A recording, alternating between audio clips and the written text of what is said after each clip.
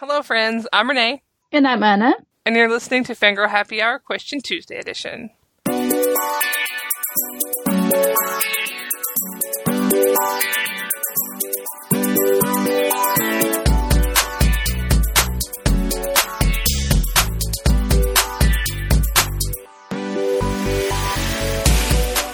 Today on the show, we are going to answer the burning question of what is lemonade, and then ask each other questions. Anna, do you know anything about this lemonade debate? And do you feel like we're going to disagree? No, I don't think we are going to disagree, but I know everything about this debate. So funny. I can't believe this is a debate on the internet in 2016 about lemonade. Let's go ahead and get into the questions.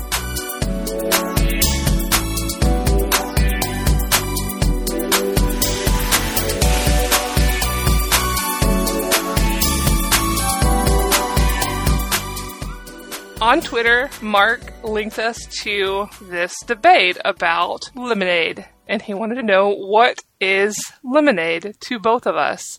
This blew up on Tumblr because everybody in the world thinks that lemonade is fizzy, but Americans are like, no. Americans and Brazilians, as it just so happens. That's amazing. I am fascinated by this because people are going, no, here, lemonade is like Sprite. And I'm like, lemonade isn't Sprite. Sprite's a soda. Lemonade isn't a soda. So in Brazil, lemonade is lemon juice, right? It's lemon, water, sugar. Yeah. That's what I grew up drinking. I love lemonade, by the way.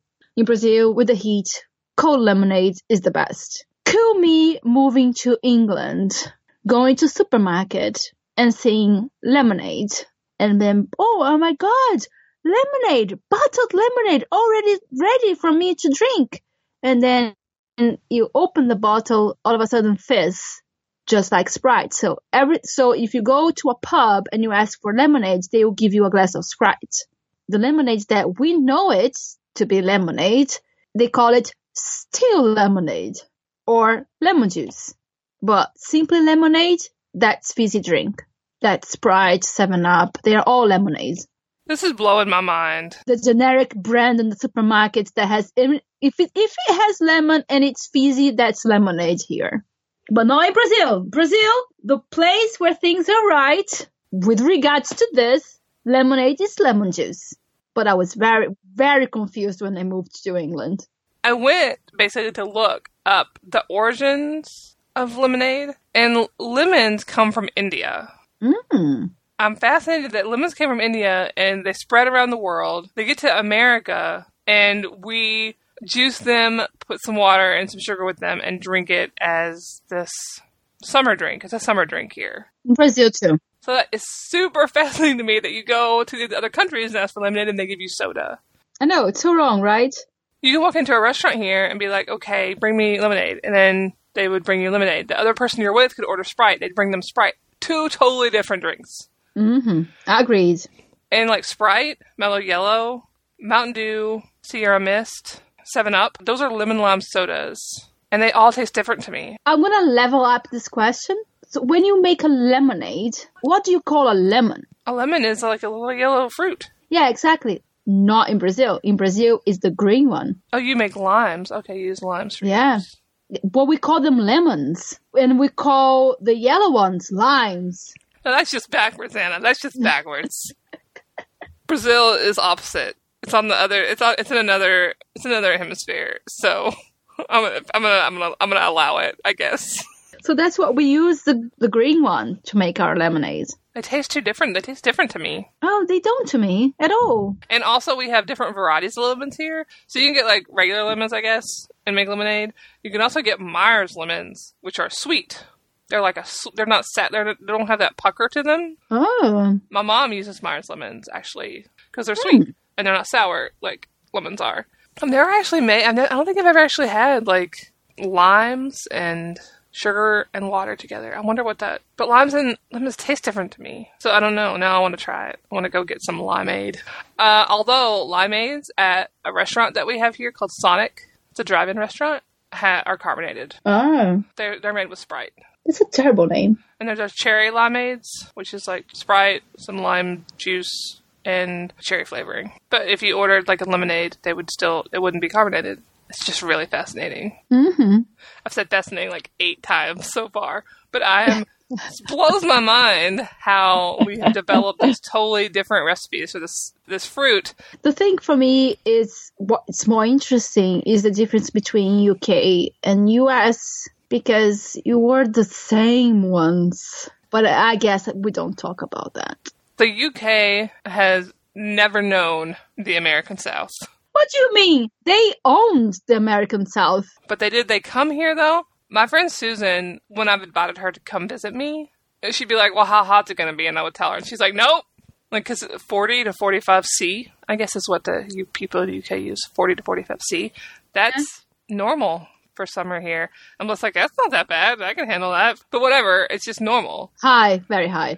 This lemon thing is blowing my mind. It's just blowing my mind. So I wish I could find the Tumblr thread where they're actually having this debate. The Tumblr thread was great, but I haven't been able to dig it up yet. If anybody's listening to this and they know where that thread is and they can give it to me, please send it to me ASAP.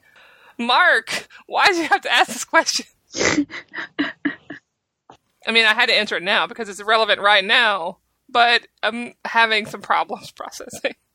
But for us, lemonade it's a fruit juice and sugar and water.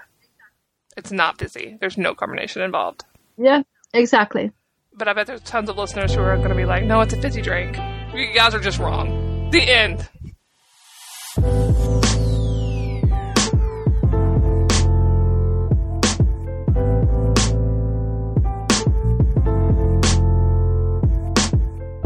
Moving on from questions of what constitute lemonade, as we all know, our lovely Anna does so much in the book blogging community. She makes super great reviews, and she organizes lots of posts on her blog, and she has a publishing company now where she publishes lots of diverse things by diverse authors, and she works a full-time job, and she reads tons, and she watches tons of TV, and she just goes for it. She has a dream, she just goes for it.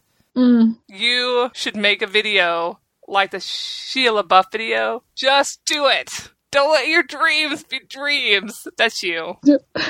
What is your advice for those of us who are terrified to live our dreams? That's a difficult question because whatever I say, it's not gonna suit everybody. It suits me, obviously.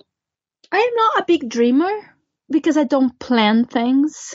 That's one of the things that maybe really frustrates my partner because he's a huge planner and he likes to look at the future in 5-year plans and 5-year blocks. And I'm like, if I know what I'm doing next week, that's too much for me. Maybe that's what helps me because I don't make the plans and then I don't get bogged down by them or I don't get overwhelmed by them. Because to do everything that I have to do, if I had plans for everything, they would paralyze me probably because they would be too much. I have to-do lists daily, sometimes weekly, but not much longer than that. I am more of a carpe the fuck out of the diem kind of person. Live very much in the present. I am right here, right now. And I go with the flow. That's so true to me. I go with the flow. Things happen and it's like, oh, I'm gonna ride this wave right here, right now. I have always been like that. I think I spoke about how I wanted to be an archaeologist, but when I couldn't, I just decided on a whim what else I was gonna do. And that's how I have lived my life. I don't like planning. I don't like looking at the future and imagining or dreaming about the future. I very much am of the present kind of person. The only thing that I allow myself to worry about the future is a pension plan. I put every money into my pension scheme so that I have some money in the future so that I can continue doing the things that I love. Don't live in the future? Or for example, do you know how time management tells you that the best thing for you to do is for you to divide your time in blocks and do things little by little every time? I find that with regards to life works really well too. Instead of creating a huge thing, a huge block for a year, 5 years of where you want to go, you create smaller blocks of what you want to do this week and next week and next week. And that slowly becomes your future because you're doing the present, the things that you already love. And if you don't, maybe that's what you need to do instead of thinking, oh, what do I do to achieve my dreams? Is that what do I do right now to make myself happy right now? And then that eventually will become your dream, or that eventually will lead you to what you think might be your dream. So, yes, your advice is basically Shia LaBeouf. Just do it. Yes, you can. That is my favorite motivational video. I found out about this video about 2 weeks ago for the first time when one of my coworkers showed it to me. It's perfect. That's my advice if that's helpful to anyone. Let's all go live our dreams today.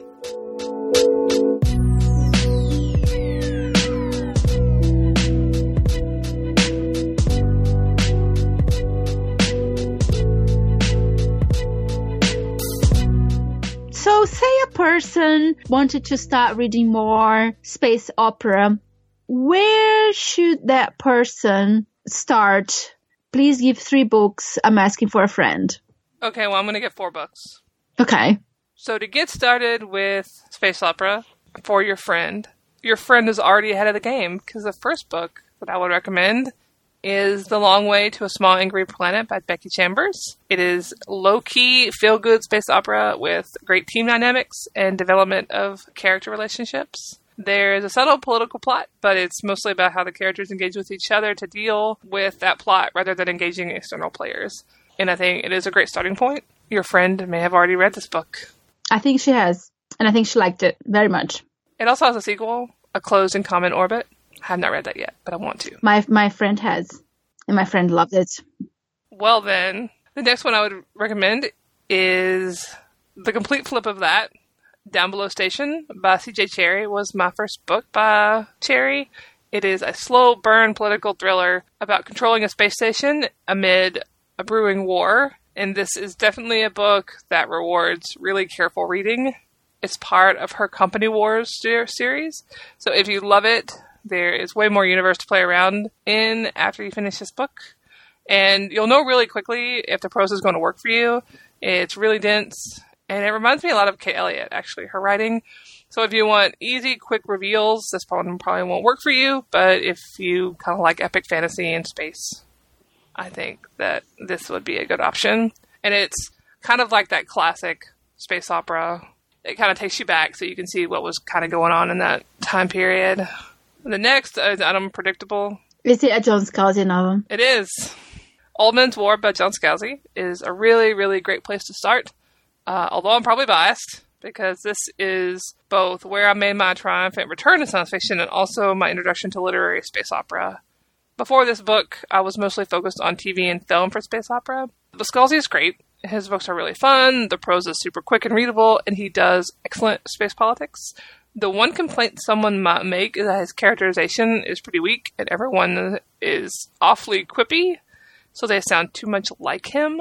And I tend to agree with his earlier works, but I think if you like Scalzi's blog, you'll probably like his space opera. It's just really entertaining to read. Old Men's War is the start of a series, so there's plenty more if you like it. And the last one is Leviathan Wakes by James S. A. Corey. It's the start of the Expanse series, which is my favorite this year. And I know I should be gung-ho about all the books, but unfortunately Leviathan Wakes is the weakest book in the series, and that's a bummer because it's also the first. I really want to wreck Caliban's War, a second book, which has a really great SF thriller plot and excellent characters. So if you're willing to work off a summary and accept some question marks, you can read Caliban's War first, but if you need all your ducks in a row, you should start with Leviathan Wakes. Just breathe deeply through all Holden sections, because Caliban's War is worth it. Okay. And I will also be reading Hello Space Opera in 2017, so I will soon have even more recommendations. I'm looking forward to that. Your friend is looking forward to that. Oh.